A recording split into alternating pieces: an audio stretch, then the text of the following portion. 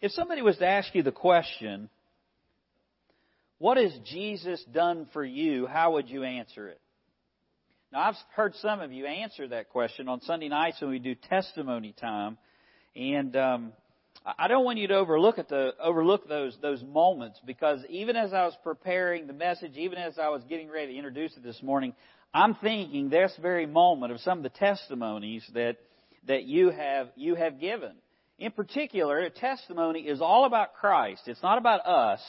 It's not an opportunity to glorify our sin or prop ourselves up. The focus of a testimony is about Jesus, what He has done. But in telling the story of Jesus, we get to tell our story, because we're part of that. What God has done to change our lives. But if someone was to ask you that question, maybe a stranger, maybe somebody that didn't know your background, what would you say? How long would the list be? What would you include in it? Where would you start? How would you share it? I would probably say, if I was asked that question, how much time do you have, right? Frederick Lehman, in his song, "The Love of God," says it this way: "Could we with ink the ocean fill, and were the skies of parchment made, were every stalk on earth a quill, and every man a scribe by trade, to write the love of God above would drain the ocean dry. Nor could the scroll contain the whole, though stretched from sky to sky." What a beautiful song. The Gospels actually are a collection of God's stories, in particular focused on Jesus Christ. But even the Gospels don't contain all of the things that Jesus did. The Gospel of John ends in chapter 21, verse 25, by saying, "And there are also many other things that Jesus did, which if they were written in detail, I suppose that even the world itself could not contain the books that would be written." Probably the inspiration for the song, the love of God. I would say amen to that. He's done some of those things for me. He's done some of those things for you. But every believer has a story, which is all about Him and all about what He has done for you. And through telling that story, God writes the story because of His great love, and we get to tell that story because He's met our great need. And that song and the end of John's Gospel highlights that magnificent privilege that we have, our opportunity to share God's story with others, and not just an abstract story, not just information about God or what He has said, although that's important, but it's a personal story, isn't it? The Lord is my shepherd. I shall not want. It's your story. It's the opportunity to share God's story with others, and it's to do that is to be a part of Christ's mission. And today we're going to see how a story of a single leper turns in that direction whenever he encounters Jesus. In the story, Jesus meets his need, but in doing so, this leper who is cleansed gets an opportunity to have a ministry, gets an opportunity to share in Christ's ministry. Jesus gives him the chance, this lone leper who's ostracized, who's separated from everyone else. Jesus gives him the opportunity to be a witness to the highest religious officials in Israel. And yet, as we'll see by the end of the story, sadly, instead of obeying, what he does is actually hinders the gospel witness instead of magnifying it. So I want you to open your Bibles to Mark chapter 1. It's the very last scene in the first chapter of the Gospel of Mark. And let's see how Mark tells this story and see what we can learn for ourselves. Mark chapter 1. Now we said Mark is a speedy gospel. His favorite word is immediately. And he begins with selected scenes. After he introduces Jesus as the Son of God and tells us he's going to share his gospel, we immediately end up in Galilee. And the king begins proclaiming this gospel, the kingdom message, calling people to repent and believe. And we saw that there is a kingdom call that Jesus issues. Jesus has the right to call us to follow Him, and has the right to tell us how to live our lives. And He does that. We see that with His call of the disciples. He also has kingdom authority. He has the authority over the spiritual realm. And we saw that in the synagogue when he commands the demons to flee and they flee. He also has kingdom power. And we saw that when Jesus leaves the synagogue and goes into Peter's house and he raises up Peter's mother-in-law and she immediately begins to serve the Lord. And all of those scenes focus on this story, the punchline, if you will, of this story. All of them are for kingdom witness. And Mark's going to highlight that purpose for us today in this story of a leper being cleansed. And you need to remember that whenever God does something in our lives, He does it for a reason. God is purposeful. And I know everybody says, no matter what happens, even unbelievers say this, well, it all happened for a purpose, right? Well, we are the only ones that can truly claim that because of Romans 8:28. But in our lives, when God does something in our lives, it is for a purpose. And part of that purpose is to share His story. God is moved by compassion toward our need. And when God moves, He gives us a platform to share in Christ's ministry. Our need moves God. You're going to see that in the story. And God's motivation turns into our opportunity to be part of His mission, and that's ministry. That's what we do. So let's read these 5 verses, and then I'll give you the outline. It says, "Then a leper came to Jesus, beseeching Him and falling on his knees before Him, saying, 'If you are willing, you can make me clean.' Moved with compassion, Jesus stretched out His hand and touched him and said to him, 'I am willing. Be cleansed.' And immediately the leprosy left him, and he was cleansed.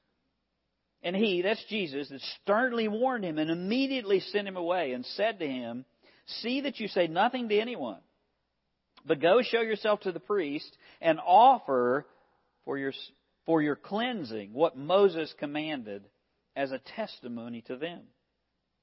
But he went out and began to proclaim it freely and spread the news around to such an extent that Jesus could no longer publicly enter a city, but stayed out in unpopulated areas, and they were coming to Him from everywhere." Now, just 5 verses. Very simple story. Primarily focuses on 2 people. And yet in it, Jesus displays kingdom compassion and provides an example of kingdom witness. There's a lone leper in a hopeless situation. He makes a desperate request of Jesus, and Jesus is moved with compassion. And because of that, He answers his request and he's cleansed by Christ. Then he's told to use that as a witness. However, rather than obey, he's so overjoyed, he fails to follow through and instead actually becomes a distraction. And the result of this story, sadly, is that Jesus' witness is diminished instead of being magnified. And I'll show you that in the passage. The outline is pretty simple. So the theme is the opportunity that we have to be a kingdom witness. We are the leper in this story. And we have an opportunity that Christ has presented us with. And you find that the story broken down in the leper's misery, that's in verse 40. Then the Lord's mercy in verses 41 and 42. And then finally this cleansed man's ministry in verses 43 through 45.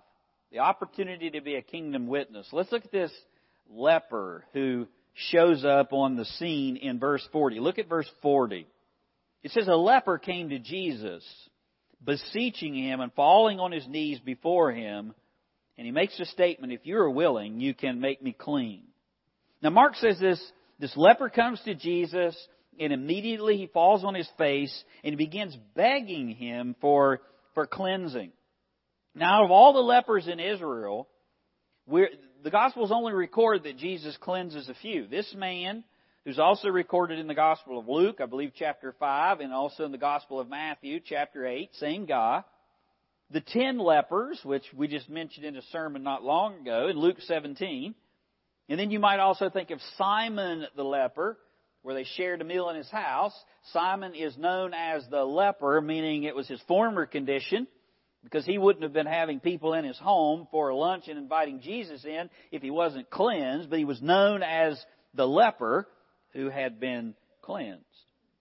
And leprosy was the most dreaded disease of the day. You might think of it, but it was incurable. I mean, we don't hear a lot about leprosy today because there's medicine for that, and science has made a lot of advancements. But in that day, leprosy was like AIDS or Ebola. I mean, it was a dreaded disease.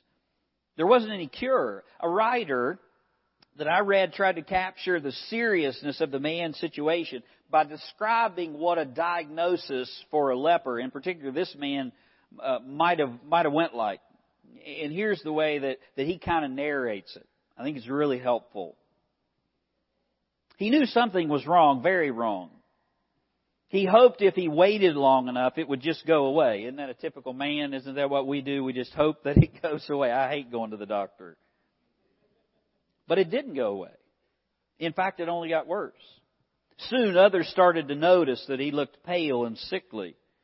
And he realized that he would have to take a journey to a faraway city, that'd be Jerusalem, to figure out exactly what was going on. And after several days, he reached Jerusalem and was shown a room. After what seemed like several hours, the door opened, and an official-looking man entered and examined the stranger. It's here. He rolled up his sleeve to reveal an open, runny sore. And again he said, it's here, and he slipped his collar to the side, exposing another oozing place. It's here too. He removed his sandal, where there was yet another nasty nodule on the top of his foot. And with that, the official jumped back with a wild look in his eyes and said to the man, I declare unto you that you are unclean. And he then quoted Leviticus 13:45 through 46. The leprous person who has the disease shall wear torn clothes and let the hair of his head hang loose, and he shall cover his upper lip and cry out, unclean, unclean. He shall remain unclean as long as he has the disease. He is unclean. He shall live alone. His dwelling shall be outside the camp. And then he says one last sentence. May God have mercy on your soul. And at once the door slammed shut and the priest was gone. Not a very good bedside manner. But the disease is serious.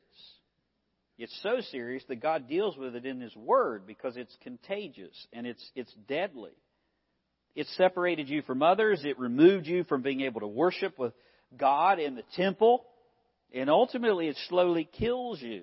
It was so bad that in Jesus' day, the rabbis would hold a funeral for anyone that was declared unclean like this man long before they were dead. The minute they were declared unclean, the rabbi held a funeral for the family because they would never see the husband or the wife or the child again. And here's this leper who's been in this horrible condition, and he comes to Jesus. He weaves through the crowd. There's always a crowd around Jesus. He violates all the necessary standards in his desperation. He comes to Jesus, beseeching Him and begging Him with strong pleas. And look at what he says.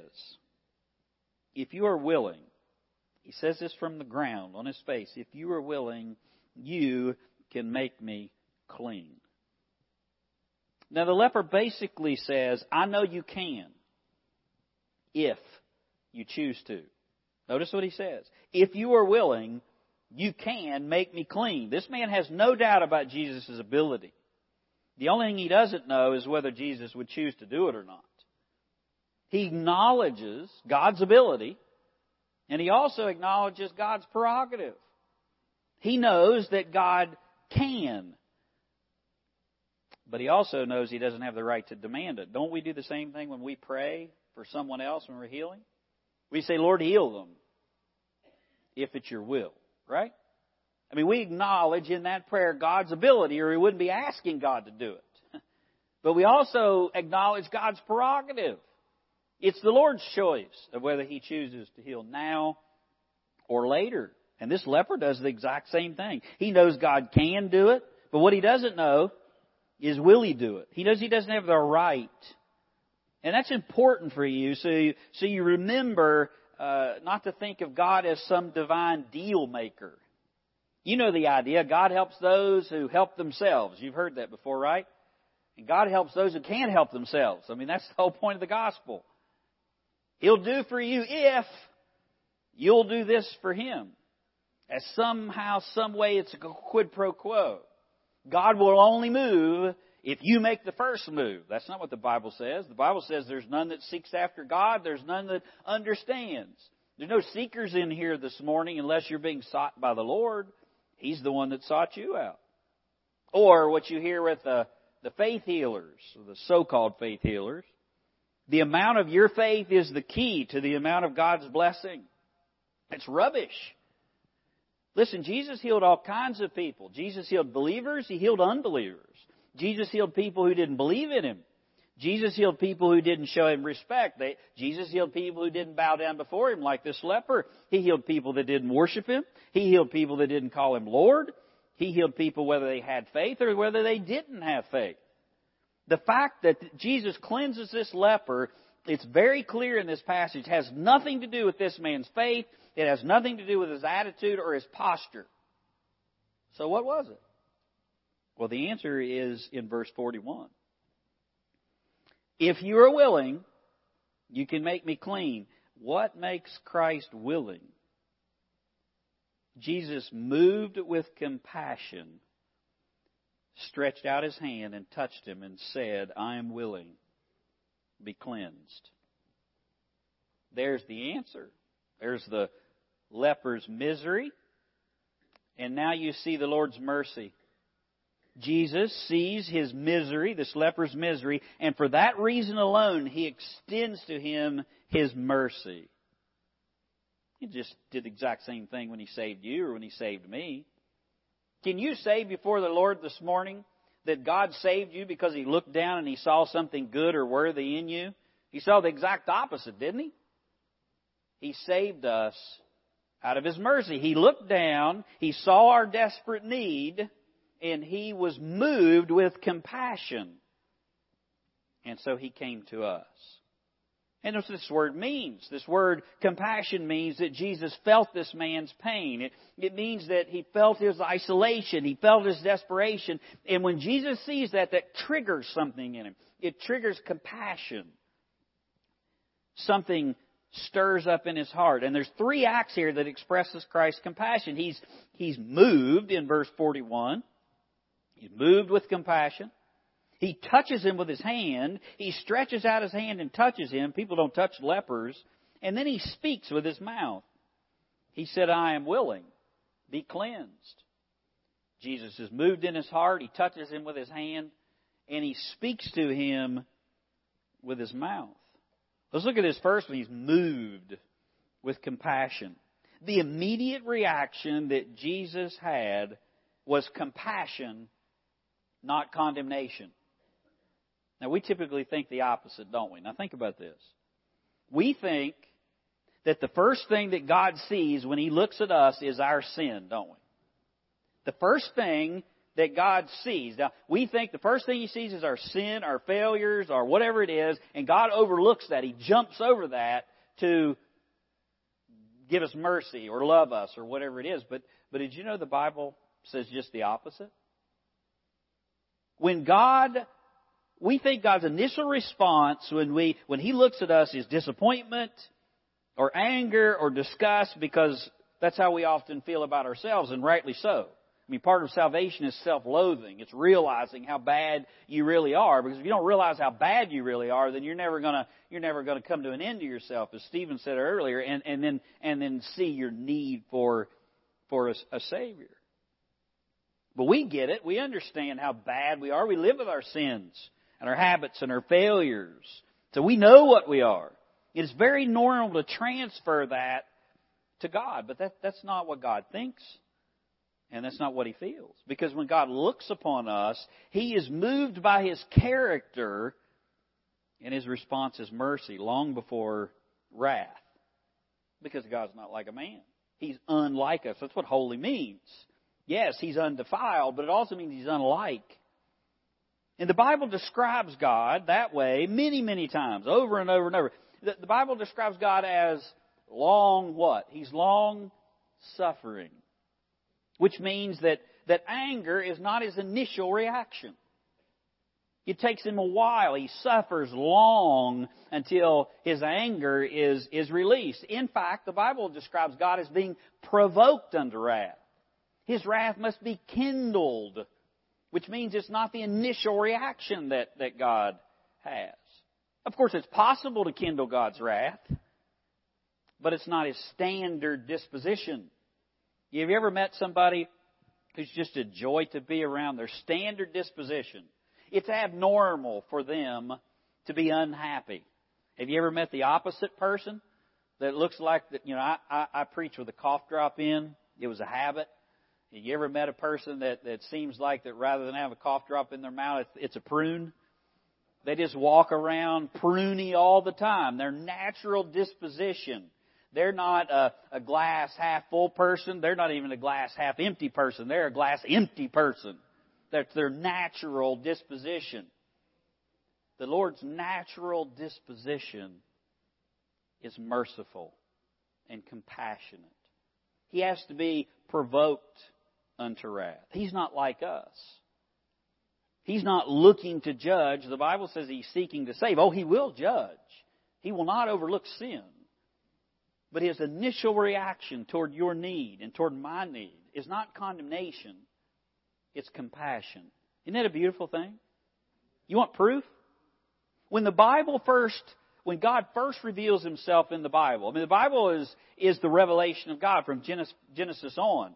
But the pinnacle revelation of God is when He defines for Moses His name. He describes, not just for Moses, but for everyone else, who He is and what He's like.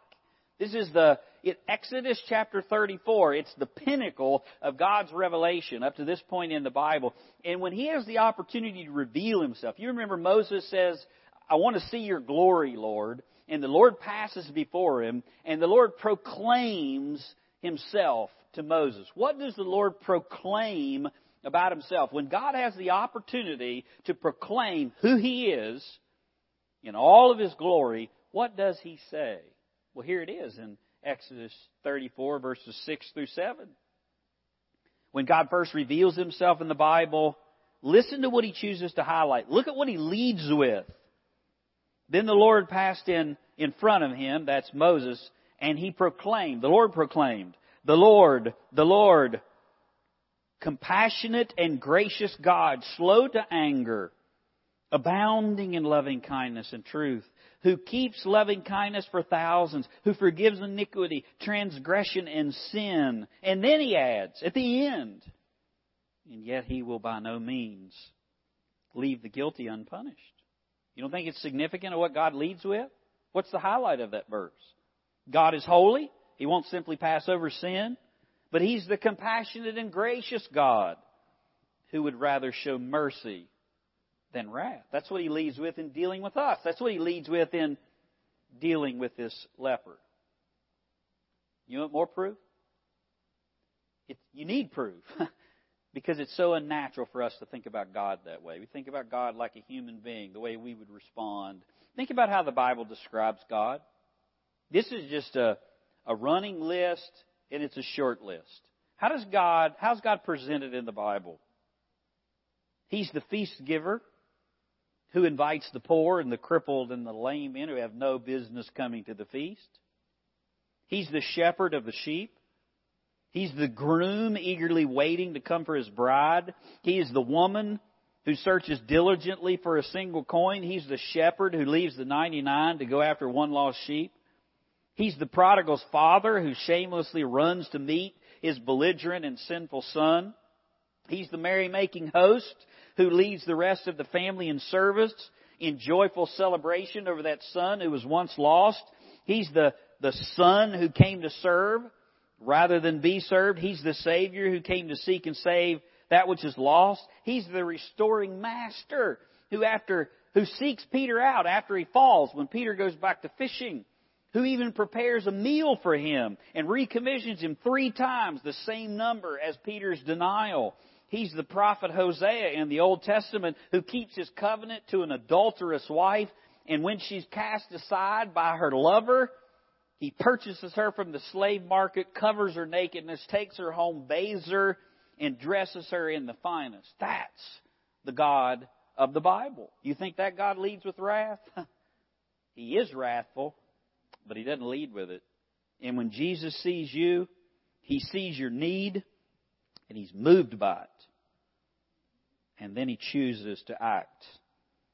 There's the movement in the heart, and then He stretches out His hand. Notice what He says. Jesus stretched out His hand and He touched him. He looks at the leper, moved with compassion, and stretches out His hand with a healing touch. That's an expression of mercy, isn't it? Now, we're not told how long this man had leprosy, but Luke tells us how bad the situation is. Luke says he was full of leprosy. It wasn't in the beginning stages. We're not told how long it had been since this man had been touched, but I would say years. He's separated. No one touches him. No one even gets close to him. They'd stay over 100 feet away if a person was downwind from a leper. It was shorter if they were upwind. This man had been touched for years, and the first one to touch him was his Creator. Isn't that a beautiful thought? The undefiled one touches the untouchable and makes him clean. And Jesus then speaks with His mouth.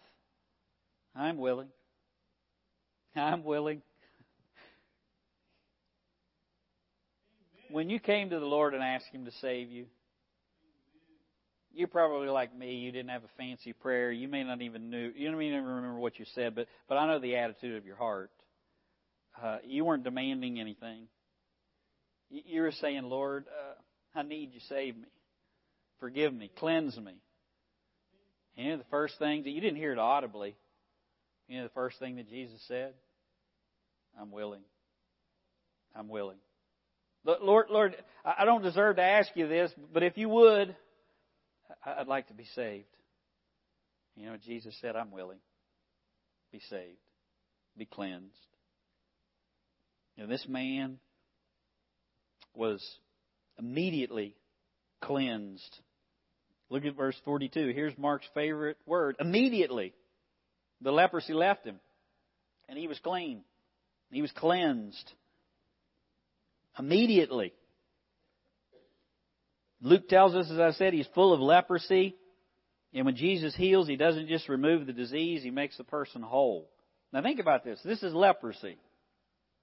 And there's medicine for leprosy today that can take away the disease. It can kill the bacteria, but it doesn't undo what leprosy leaves in its wake. It can't grow fingers back or noses back, but Jesus can. That's the idea behind this word.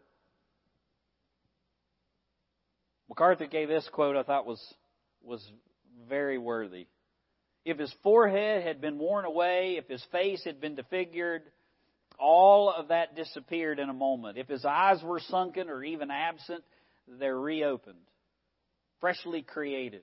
If his eyelashes and eyebrows were gone, they suddenly were back. If his limbs had been worn off, if his throat had been scarred, if his fingers and toes were curled up like claws and worn away, all of this was instantly restored. Instantly. What amazing power. What a compassionate God. Now, why did the Lord do all of this? Well, He was moved by His compassion, but He's got a greater purpose beyond all that. He gives this man a purpose for living. Look at the cleansed man's ministry in verse 33. After he does this kind of seems odd. Here's the compassionate God who sternly warns him. Well, there's a reason He does that. And He immediately sends him away. And look at what He says to him in verse 44. See that you say nothing to anyone. Oh, wait a minute. I thought you said, Pastor, that this man had a ministry of a witness. Yes, he does. See that you say nothing to anyone, but go, show yourself to the priest, and offer for your cleansing what Moses commanded as a testimony to them. But he went out and began to proclaim it freely and spread the news around to such an extent that Jesus could no longer publicly enter the city. The Lord sees his ministry, or sees his misery, I should say. He extends to him mercy. And then notice he sends him out for ministry. This stern warning, it's authoritative. Jesus sternly charged him. The word is the word that was used for a horse snorting. You ever been around a horse and it sneezes or snorts and it scares you to death? Maybe get some horse snot on you at the same time. It's the idea of abrupt. It's arresting. It's authoritative. It was forceful. He sends him away. Literally thrusts him out of the crowd. He weaves through the crowd. Jesus says he has compassion. He reaches and touches him. He says, I am willing, be cleansed. The man immediately is whole, and Jesus thrusts him back through the crowd. And it's urgent. It's at once. He sends him away at once.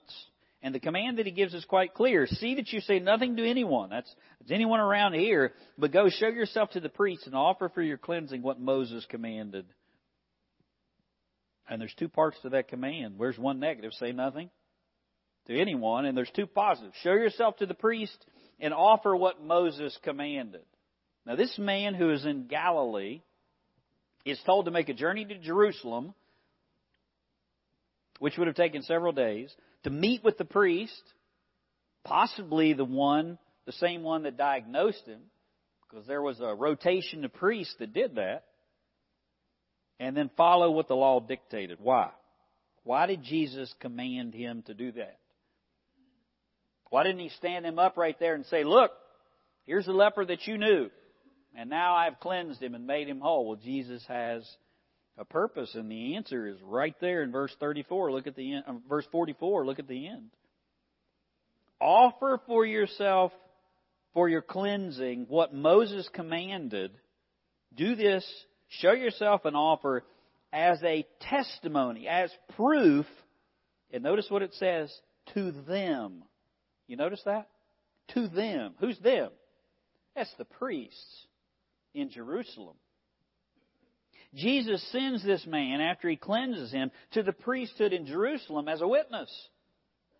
And by doing so, there was a testimony. It was proof. It was a testimony. It was a witness to the highest religious leaders in the land. And the witness was, it was a testimony that Jesus was affirming the law of Moses.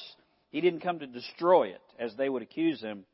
But more importantly, it was a testimony that this man's healing, being a leper, would prove that Jesus was the one who had come to fulfill the law. It was a witnessing mission that Jesus sent him on. And when God saves us, He changes our mission, doesn't He? And the leper was a testimony. Think about this. The leper was a testimony of the fall and sin's effect. When everyone looked upon that leper, they didn't think God. They thought sin. They thought curse. Because of the sickness. It was outward. And when he comes in contact with the Savior, he is transformed and becomes a testimony of the Savior's work. His leprosy was evident. Everyone could see it. His leprosy alienated him from the worship of God. He couldn't go to the temple and offer sacrifices. His leprosy separated him from others. His leprosy forced him to testify of the curse. Unclean. I am unclean. That's what he was forced to testify with his mouth. But his healing was a testimony as well. God changed all of that. He wasn't just cleansed, he was made whole. His fingers restored. Physical effects were removed. His healing reinstated him to the worship of God. He was to go to the temple and make an offering. His healing restored him to fellowship with others. He was to present himself to the priests. And his healing was a platform to testify of Christ's work. He was to be a witness to the priests and then others. And when God works in our lives, it's the opportunity to do the same. You and I, who were once a testimony of the fall and sin's curse, are now transformed in a testimony of God's grace. That's our mission. When He saves us, that's our mission. When He restores a marriage, that's our mission. When the marriage isn't restored, that's our mission. When He protects us, when He chooses to heal us, He calls us to His work. And we're to see that as a platform and use it to be a testimony of His message. That's to be a kingdom witness. And when we don't do that, we can actually hinder. Look at verse 45. Look at how this ends. Notice how verse 45 starts. It's but. But. There's an emphasis on his disobedience. He does the opposite. But he went out and began to proclaim it freely and to spread the news around to such an extent that Jesus could no longer publicly enter a city, but stayed in the outer areas and unpopulated areas, and people were coming to Him. Now, if you had any question about this man's spiritual interest in Christ, it should be cleared up right here. Because once he gets what he wants and what he needs, he disobeys. He's so consumed with his own blessing that he fails to give honor to the Lord, and his disobedience has massive consequences. His disobedience eliminates the opportunity for a testimony to the priests. And when you don't follow through on what God commands you to do, when you disobey God, the Lord still may use you. The Lord's work doesn't fail ultimately. He just finds somebody else who's willing. But you miss an opportunity. You miss a blessing. And this man misses an opportunity to be a testimony. The first testimony to the priest. Now, Jesus has already been to the temple and has already cleansed it. He's already pronounced judgment on it. And this man was sent by Christ Himself back to the temple. He doesn't have to have a seminary degree. He doesn't have to know anything. Here I am. I was a leper, and I'm cleansed, and here I'm doing exactly what you command me to do according to the law of Moses. And the priest would have been the one that would have made the declaration, yeah, you're clean. I see nothing. And his disobedience in spreading the healing everywhere has a negative effect on Jesus, what He's able to do. Jesus said that He wanted to go preach the gospel in every little town and city around Galilee. But because of what this man does, Jesus can't go into the towns because people are seeking the healing rather than the healer. And instead of using the opportunity Jesus gave him, he squandered it and actually becomes a hindrance. So let me ask you again. If someone was to ask you, what has Jesus done for you? What would you say? You may not have enough paper to write it down, but that's what you spend the rest of your life sharing. It's your story to tell God's story, and nobody has it, and nobody can take it away. It's unique. And your ministry is what God's done for you, and your opportunity to engage in Christ's witness is to tell that story. I'm a redeemed drunk. I'm a bad husband whose marriage was rescued. I'm a selfish world seeker who was pursuing the American dream. He was given the privilege to be a servant of Christ. That's my story. What's your story? What's your method to share it? You just mimic the Master. First, you choose to do it. You have the ability to do it. You can, but are you willing? Jesus says, I am willing. Are you willing? I mean, you got the opportunity, but the opportunity is meaningless unless you take the opportunity and share it. If you take the opportunity, you're moved by compassion and not condemnation. You remember yourself as the leper, not as the cleansed one when you're dealing with other lepers. You don't come in the high, exalted position. You come as Brian the leper, Simon the leper, Jim the leper, whatever it was. And that reminds you of what God saved you from, and that will help you to be moved by compassion toward people that the world sees as untouchable. That when the Lord sees, He doesn't think wrath, He thinks mercy. And then you touch them. Whether that's with what you say, with what you do, you touch the untouchable. You mimic your Master. And whenever you do, you share in His witness, His mission, and you're a kingdom witness. Won't you bow your heads? What's your story? Even as I'm sitting here preaching to you this morning, no doubt asking that question, your mind floods back to when the Lord saved you.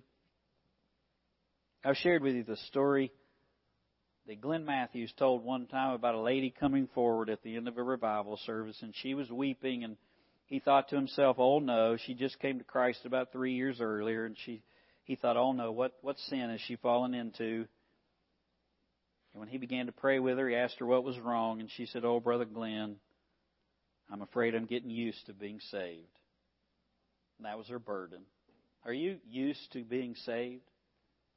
Does Jesus fail to blow you away? His grace, His mercy?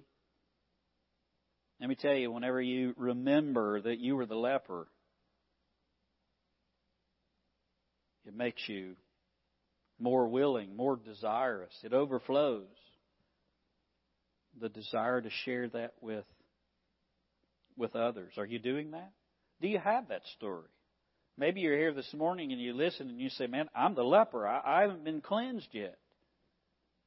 Well, let me tell you what. Jesus can, and He's willing. He is. I don't care what you've done or where you've been or who you are, how long you've been in your sin. Jesus is willing. If you'll repent and receive Him by faith. I'd be happy to pray with you. We have a prayer room over here whenever service is over. You don't have to question His ability or His desire. The question is, will you respond? Will you come to the one who can do for you, the only one who can do for you what you need?